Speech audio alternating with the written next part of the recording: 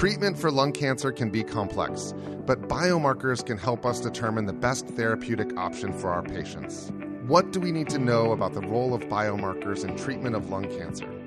Welcome to Project Oncology on ReachMD. I'm Dr. Jacob Sands, and joining me today to talk about lung cancer biomarkers is Dr. Biagio Ricciuti, a medical oncologist at the Dana-Farber Cancer Institute.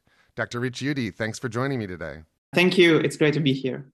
Dr. Ricciuti, to start us off, what kind of role does the PD-L1 tumor proportion score have in predicting the efficacy of immunotherapy, IO monotherapy, and chemoimmunotherapy in non-small cell lung cancer?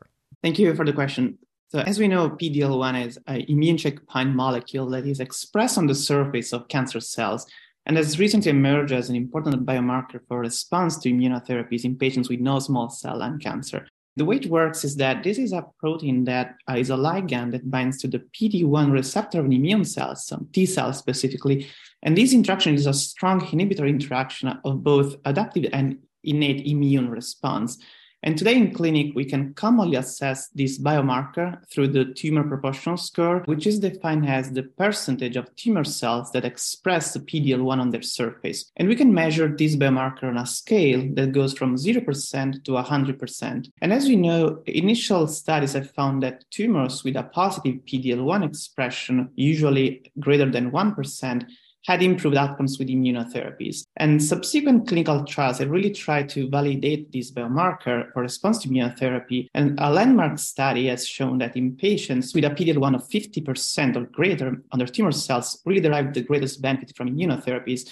And this study, which was also called KEYNOTE-024 trial, really established the PD-1 monotherapy, specifically pembrolizumab, as the first PD-1 monotherapy for patients with non-small cell lung cancer. We have also tried to lower this threshold and try to learn whether patients with a lower PD-1 expression of, for instance, 1, 10, or 20% can benefit from immunotherapy. But what we really know is that at the low end of PD-1 expression, the benefit from immunotherapy is more limited. And we have really shown that when this biomarker approaches the 90 to 100%, we're really seeing the greatest benefit from immunotherapy in patients with such high levels of PD-1 expression. And this suggests that really we can use immunotherapy alone, maybe sparing toxicity for chemotherapy when this biomarker is approaching these high thresholds.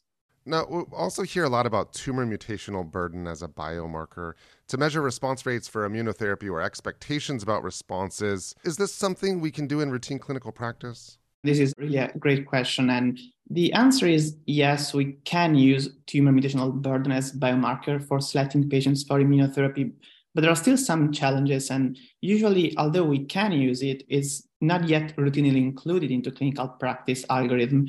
We do know that tumors with a high mutational burden associate with improved outcomes with immunotherapy. And the reason we think this high level of mutations associated with outcomes to immunotherapy is because those tumors with elevated mutational load are more likely to develop new antigens and from these mutations. And these new antigens can be potentially presented to the immune cells and eventually prime T-cell anti-tumor responses, eventually clearing tumor cells. And over the last decade, there have been small studies, usually retrospective in nature, that have shown consistently that elevated levels of mutational burden associate with outcomes to immunotherapies across different tumor types, including non-small cell lung cancer. But we really lack prospective validation on the use of mutational burden as biomarkers for response to immunotherapy in lung cancer.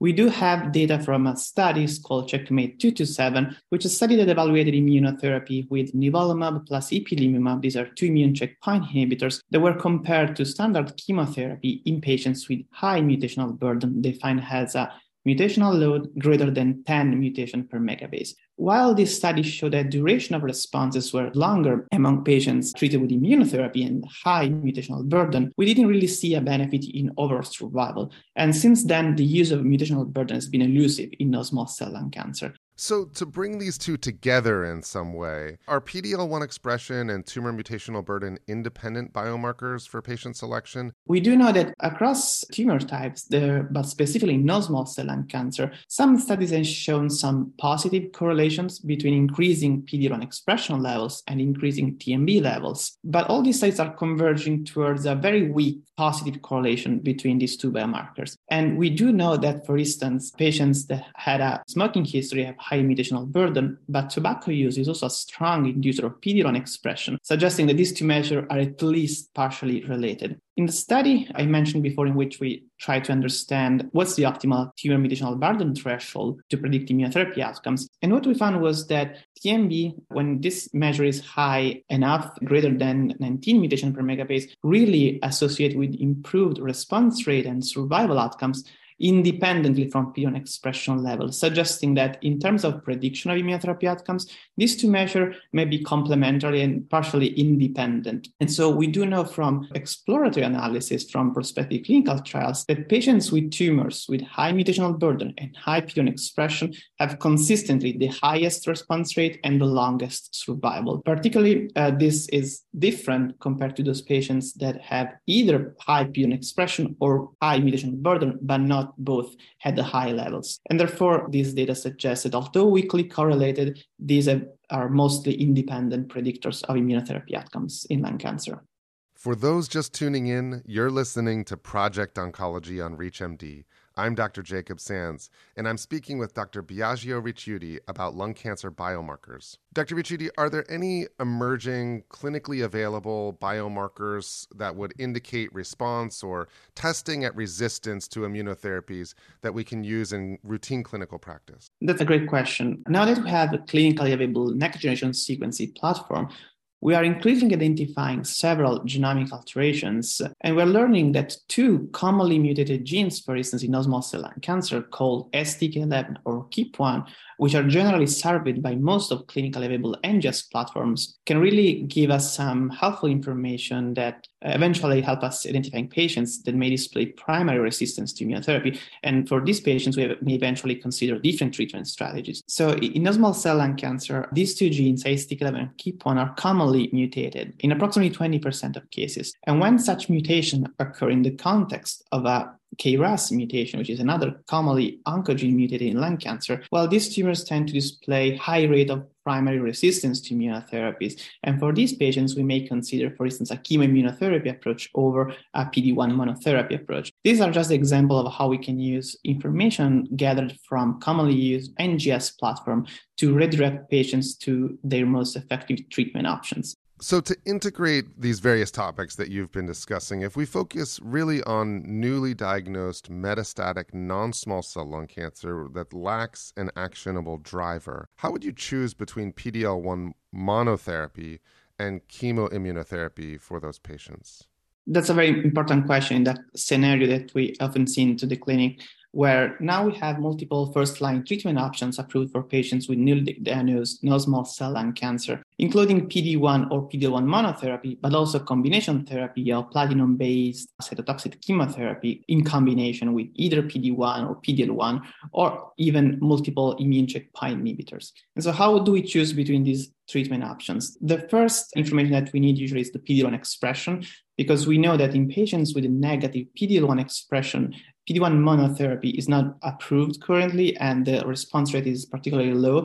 And so for patients with negative PD-L1 expression, we would favor using a chemoimmunotherapy approach. For patients with intermediate PD-L1 expression levels, for instance, 1 to 49%, we do know that PD-1 monotherapy may not necessarily perform as well as in patients with high PD-1 expression levels. So this is another setting where we may prefer using chemoimmunotherapy unless we feel that chemotherapy may not be tolerated by the specific patient. By contrast, for patients with PD-1 expression of 50% or greater, PD-1 monotherapy can be a reasonable option, particularly if the PD-L1 levels are trending towards 90 to 100%. But if we do have concurrent mutation in genes such as STK11 or KEAP1 and KRAS, as we previously discussed, even though the PD-1 expression is intermediate or maybe high, there are scenarios where we may consider intensifying treatment and consider a chemoimmunotherapy over a PD-1 monotherapy. For patients in which mutational burden is particularly high, maybe around 20 mutations per megabase,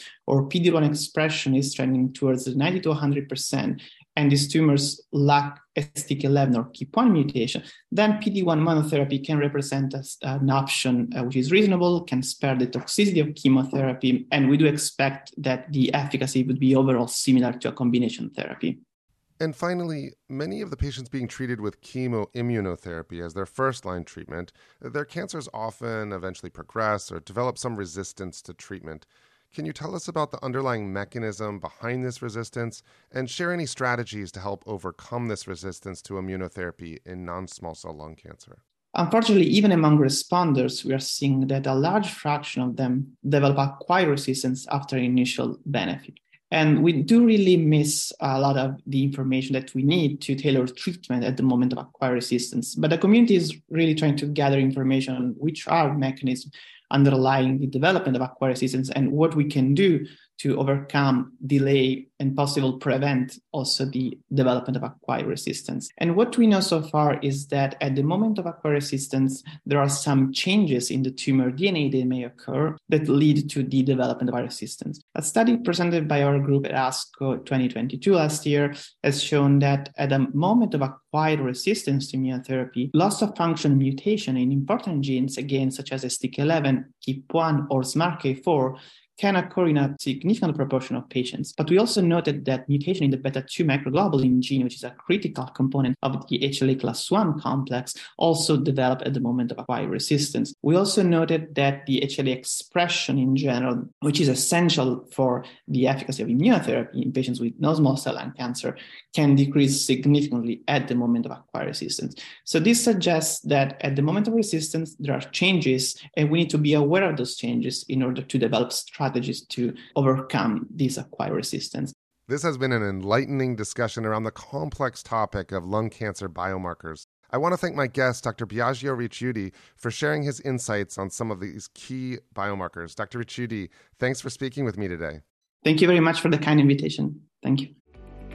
I'm Dr. Jacob Sands. To access this and other episodes in our series, visit reachmd.com/projectoncology, where you can be part of the knowledge. Thanks for listening.